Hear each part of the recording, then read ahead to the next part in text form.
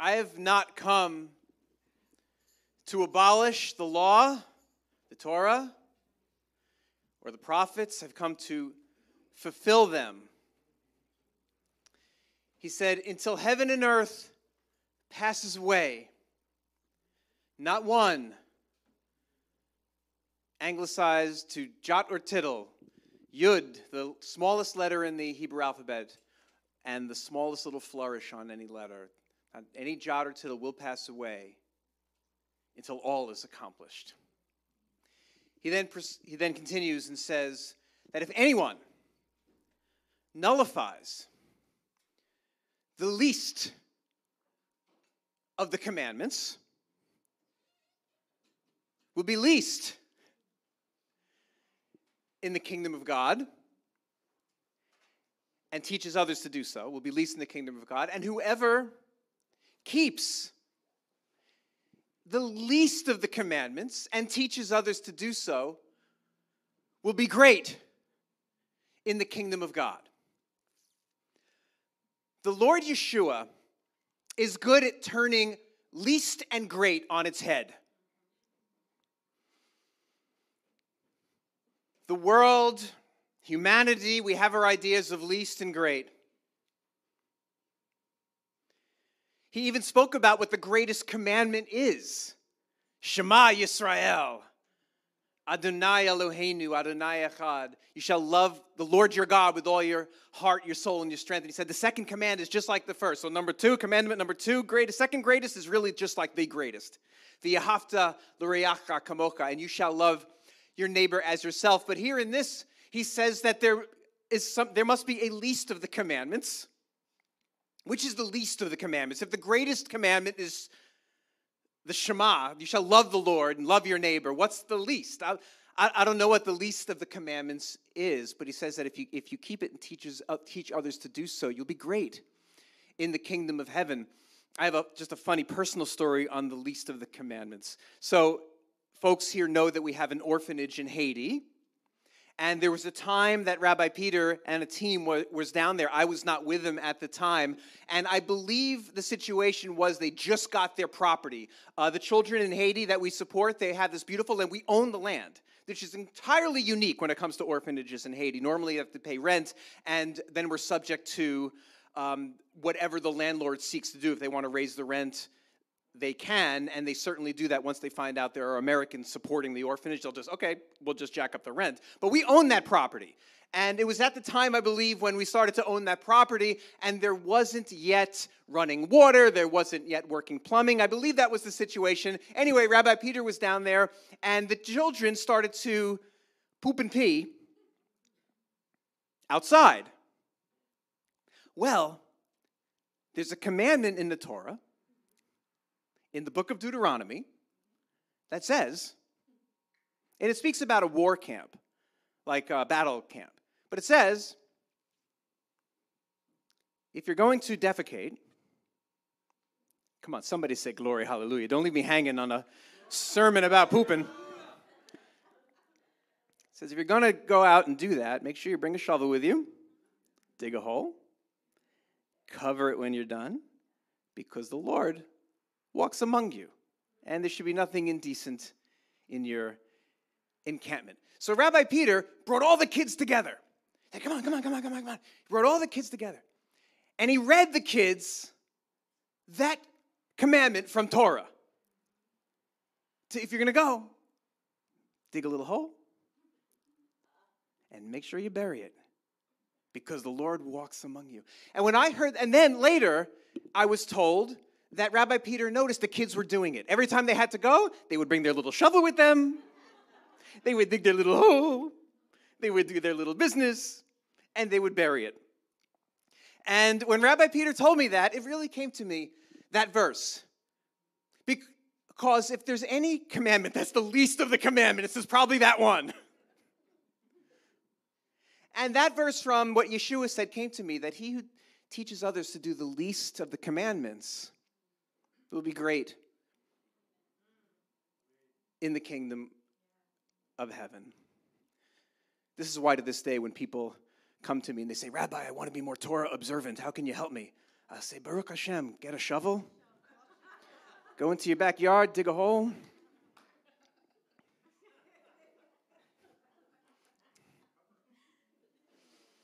Come on, somebody. I need my Bible way with me today. Come on, somebody give me something. All right. The Lord turns least and greatest on its head. The definition of great in the world is police, is power, is money, is wealth, it's prestige, it's political position, owning companies, CEOs. These are what makes people great in the world, and all of us can fall into the trap of defining greatness that way. But Yeshua flips it on its head and says the kingdom of God is not the kingdom of the world. What makes people great on earth is not what makes people great in heaven. The first shall be last. You know, the disciples, they asked in numerous places in all the Gospels, who's going to be the greatest in the kingdom? And Yeshua said, the first shall be last. The last shall be first. Who's going to be the greatest in the kingdom? He picks up a child. Maybe after he...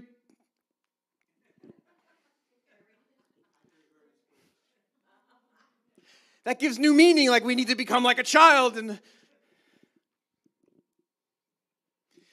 who's going to be the greatest, Yeshua? Who's going to be great in the kingdom? He says that, you know, the rulers of this world, when they're at the table, they're the ones reclining, and then the servants are the ones serving. I came to serve, and so should you. Who's going to be great in the kingdom? It's the ones that serve. There's a story in the gospel, and I love it because it's so Jewish mother. When the sons of Zebedee approach Yeshua with their mommy. And mommy, like any Jewish mother, who thinks their sons are the best, they're the wonderful, they're so wonderful. May he be a doctor, may he be a lawyer. I want you to look at my son. So the mother of the sons of Zebedee brings the son, look at Yeshua, Jesus, look at my children. And Yeshua goes, what can I do for you, you crazy lady? And she goes, I want my kids. And if you don't know Ashkenazi Jews, you don't know that that's actually how she sounded. I want my children to be at your right hand and your left hand. I want this one over here, and I want this one over here. Oy vey, may they be doctors, may they be lawyers. My children, this is how the Jewish mothers are. It was so funny. This is going to be a sermon of anecdotes. When I went to Haiti, I was there one time. My mother was begging me not to go. Don't go. They all have AIDS. They all have cholera. You're going to get sick. They're going to do the voodoo. They're going to stick pins in dolls that look like you. You're going to come back with 2 heads and 3 arms. Don't go. Nobody wants to go. I've spoken to all my Yenta friends, and none of them think that you should go. It's a terrible idea. You're going to get sick. Who wants to go to Haiti? It's a decrepit land. Nobody wants it. Please, I beg you, my son who I love, I beg you, don't go to Haiti. Whatever you do, don't go to Haiti. Make your mother proud. Don't go to Haiti. So I go to Haiti. We had this amazing time. I come back. I tell her the amazing time I had. Now she changes her tune. She's going to her Yenta friends. My son went to Haiti. Look at my son. He went to Haiti. He was helping all these children. And what a wonderful thing that he did. True story. Anyway, so here comes the mother of the sons of Zebedee going to Yeshua. I want my children to be at your right hand and your left. And Yeshua goes, are they willing? You don't know what you ask. You don't know what you ask. You don't know what you ask. Are they able to drink the cup that I'm about to drink? And then the sons of Zebedee, all their bravado that they could muster. we can drink that cup. Later in the narrative of Yeshua's crucifixion, when he's on the cross and he's dead on the cross, it says that there are women at a distance that were watching the whole thing, and it says of the women that were there was the mother of the sons of Zebedee. I think she learned a tough lesson at that moment, what it means to merit being at his right and his left. And we see even in society, we see it in Christianity about everybody saying, we're going to rule with Christ. We're going to rule with Christ. Could that possibly be the same attitude about wanting to be the greatest? We're going to rule. You know what? We can talk theology and sit and open the Bible if you want, but you know what? The way I see it, it's not every believer that's in that position. When I look at Revelation, there's a subset of people that are in this first resurrection, it says, and they rule with the Messiah. And it says that they were beheaded. They didn't take the mark of the beast, and they were beheaded. They were beheaded.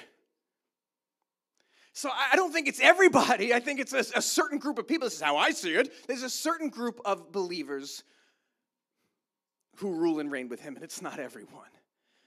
Because in order to reign, in order to be a leader with Yeshua, you have to be a servant.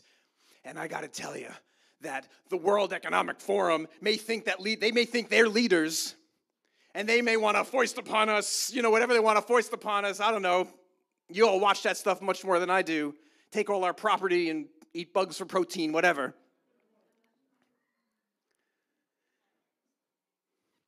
But I tell you, in the kingdom, the ones that are leading with Yeshua, they're all going to be servants. They're all going to be people, I believe, who don't even want the job.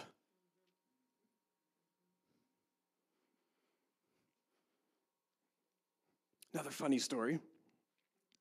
When I first became a rabbi, most people know that I did not want the job.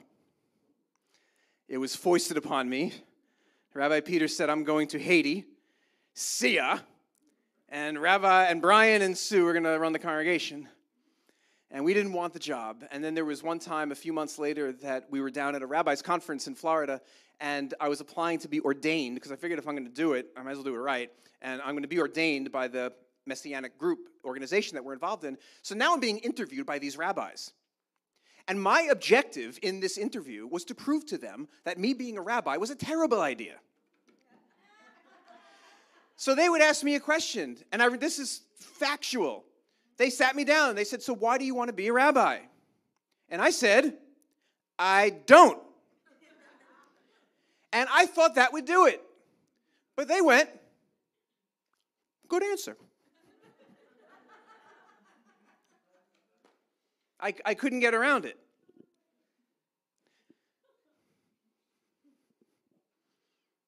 But I think those that seek to be great, it says that every mountain will be made low and every valley raised up. No mountain be made low. Oh, valley be raised up. This is the economy of the kingdom. You know how much I love Elevation Church. This is the economy of the kingdom. Those who seek to be great must humble themselves, must be a servant to all, must consider themselves last and everybody else above them. That's kingdom qualification for leadership. I think about Elevation Church, let's say. Now, Elevation Church is a megachurch. Now, I clearly have that in common with Pastor Stephen Furtick. I, too, am a pastor of a megachurch, as you can see. But Pastor Stephen and Elevation Church, they got a good thing going. He's got great messages, knows how to talk like this a lot. Their music is good. I love the music.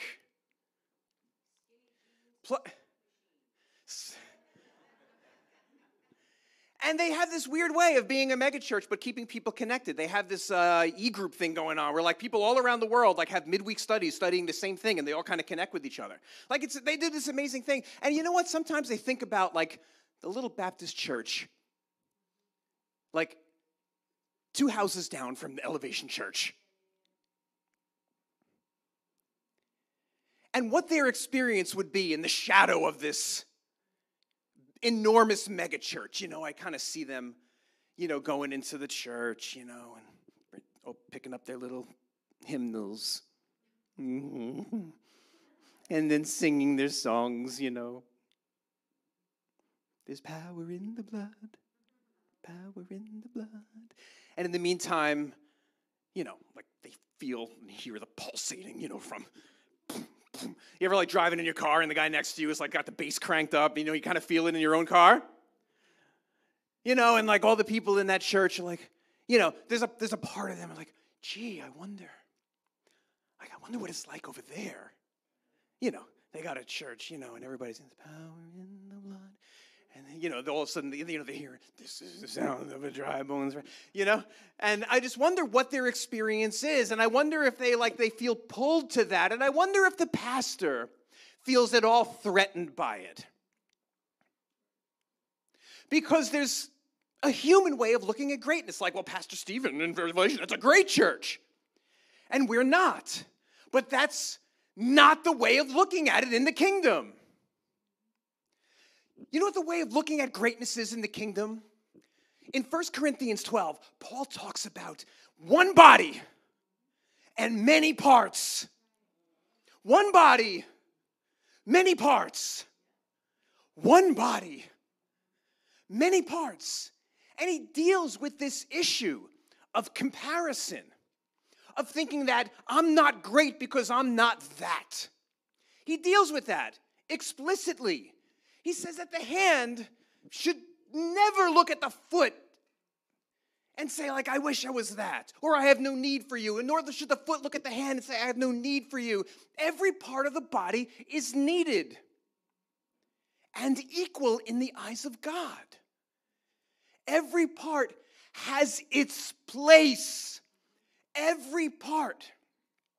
It says if the body was just an ear, and it was just hearing, who would be doing the seeing if there was no eyes? And if it was just eyes, how can the body do the hearing? This is so important for us to know. This is so important for us to know in our lives, because I speak today against a spirit of jealousy in the name of Yeshua. I speak against the spirit of jealousy in the name of Yeshua. And maybe there's somebody here who just needs to know that God sees you. Because the bar of greatness has been raised to a point that we can't achieve in the world, but not in the kingdom. But not in the kingdom. And maybe somebody here needs to know that God sees how you're raising your children and is saying, well done. Maybe somebody here needs to know God sees when you keep the door held open for somebody who's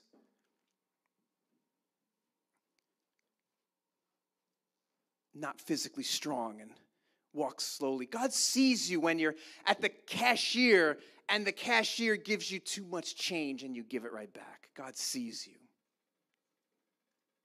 Maybe there's some here that need to know that God sees you when you go back to your car and you look in the bag after going to Stop and Shop and you realize you got something there that you didn't pay for, and you go back and you pay for it. Maybe people need to know that God sees you, and what you see is small, God sees as a part of his body. That you are a part of his body. And the comparison, I speak against comparison. Let Pastor Stephen Furtick do whatever he does, Baruch Hashem. And let Pastor Stephen shout Baruch Hashem for the small Baptist church that's singing the hymns. Because they each got their part. And whatever your part is, just own it. Own it. Whatever part it is. And don't be jealous of the other parts. If you're the shoulder, don't be jealous of the elbow. If you're the elbow, don't be jealous of the fingernail. If you're the fingernail, don't be jealous of the belly button. If you're the belly button, don't be jealous of the hair. Well, I'm a little jealous of the hair. Just putting that out there. But whatever part of the body you are, just own it. Just own it, because it's from God. And God's saying, well done, if you own it. And stop looking at other parts and saying, I wish I was more like that. If I am what is a part of the body that's smallest? Pinky toe. On the left. We have a friend named Kina who used to come here. She calls herself the pinky toe on the left. Let me tell you something. If I'm in the body of Messiah, and I want everybody to hear this, and I want everybody to own this, if I'm the left pinky toe on Messiah's body, then son of a gun, I'm going to be the best left pinky toe that I can be. I want to be a left pinky toe that makes Yeshua proud. I want to be a left pinky toe that makes him go in front of a myriad of angels and go, take a look at my left pinky toe. Have you seen my left pinky toe these days?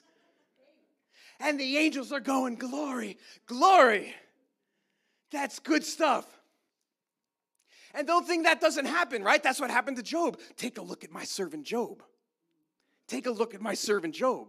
So we got to realize when God does that, Satan is listening also.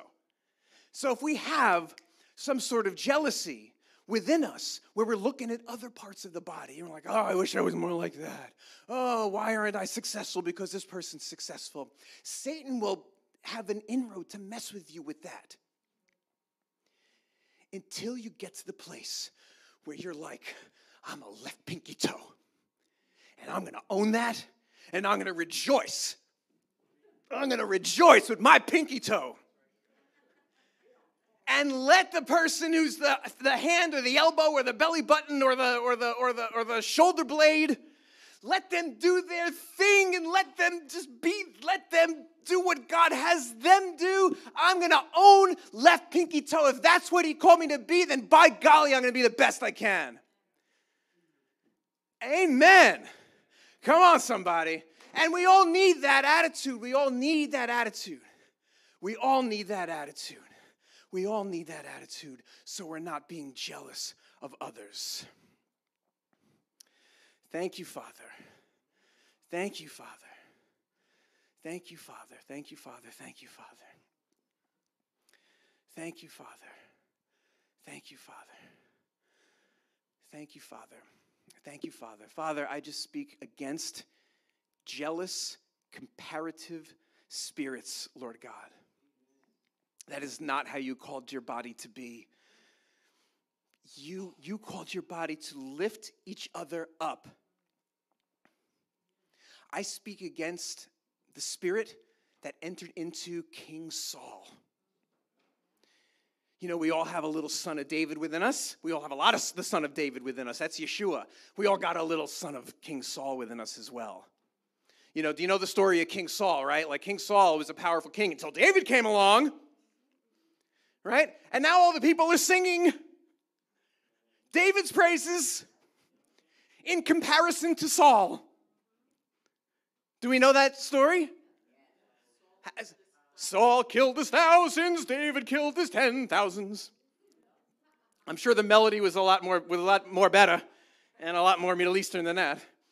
But that's what's going on. Like the whole place, like Saul is king, and everybody's singing. Saul has killed his thousands, David is 10,000s. Saul has killed his thousands, David is 10,000s. Right? And if Saul had the eyes of God and not the demonic eyes of jealousy, Saul would have been in that line. Saul has killed his thousands, David is 10,000s. How many of us rejoice when God lifts up somebody else? Even if it means less responsibility for you. In the kingdom of God, we raise each other up. We lift each other up. We rejoice when somebody has a calling, because that's their thing in the body. And if it ain't your thing, Baruch Hashem, God's got a thing for you. We learn in 1 Corinthians 12 that your part of the body is absolutely critical, is necessary. How can the body have sight without eyes? How can it have ears? Who's going to do the hearing if there's no ears? Who's going to go to the market?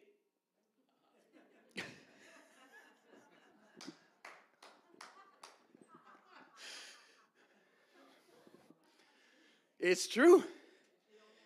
It's true. What's that? You might fall over. Yeah.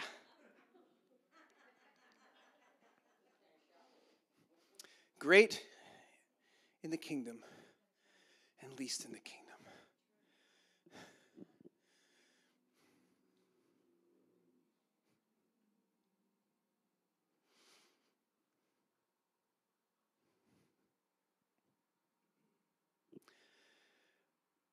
Father, I speak kingdom greatness. Those who wish to be great should serve, should view themselves as last, not view themselves any higher than they are, but view others greater than yourself.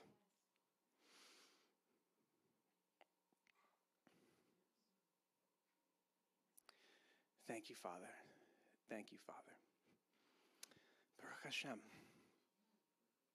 Is that all? I think that might be it.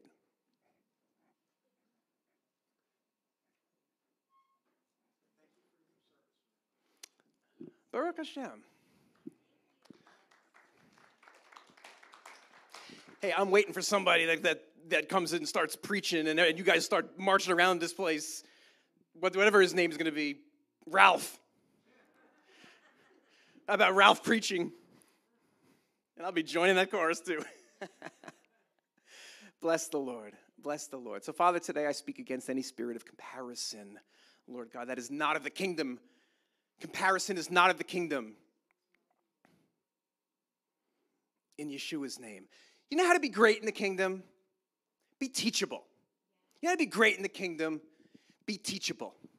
All of you Book of Revelation junkies, you know what my favorite part of the Book of Revelation is? The first couple of chapters when the Spirit is talking to the churches. And you know why I like it? Because it says, of the church of Ephesus, I see your good works. I see what you're doing good, but here's what I got against you. And of the church, I see what you're doing good, and here's what I have against you. I want that. Do you want that from the Lord? Do you want him to say, like, this is good, but here's where you need to grow? The problem is, the here's where you need to grow part normally comes from people. It's so awesome when it comes just in our quiet time. But very often it comes from people. And it's a problem with this day and age when we don't want to hear that from anyone. Because if we get it just from the Lord, we feel convicted. If we get it from some of the other people, we feel that we're being judged. And we need to get back as a body to recognize, that doesn't mean you got to take junk. You know, if they're giving you that kind of junk, now you know the scripture you tell them to go keep. Just give them a shovel, tell them to go to the backyard, and deposit it there. But within the body of Messiah, when it's done with love, we need to hear it. We need to hear it. That's how to be great. Receive the correction with humility. All right, now I'm done.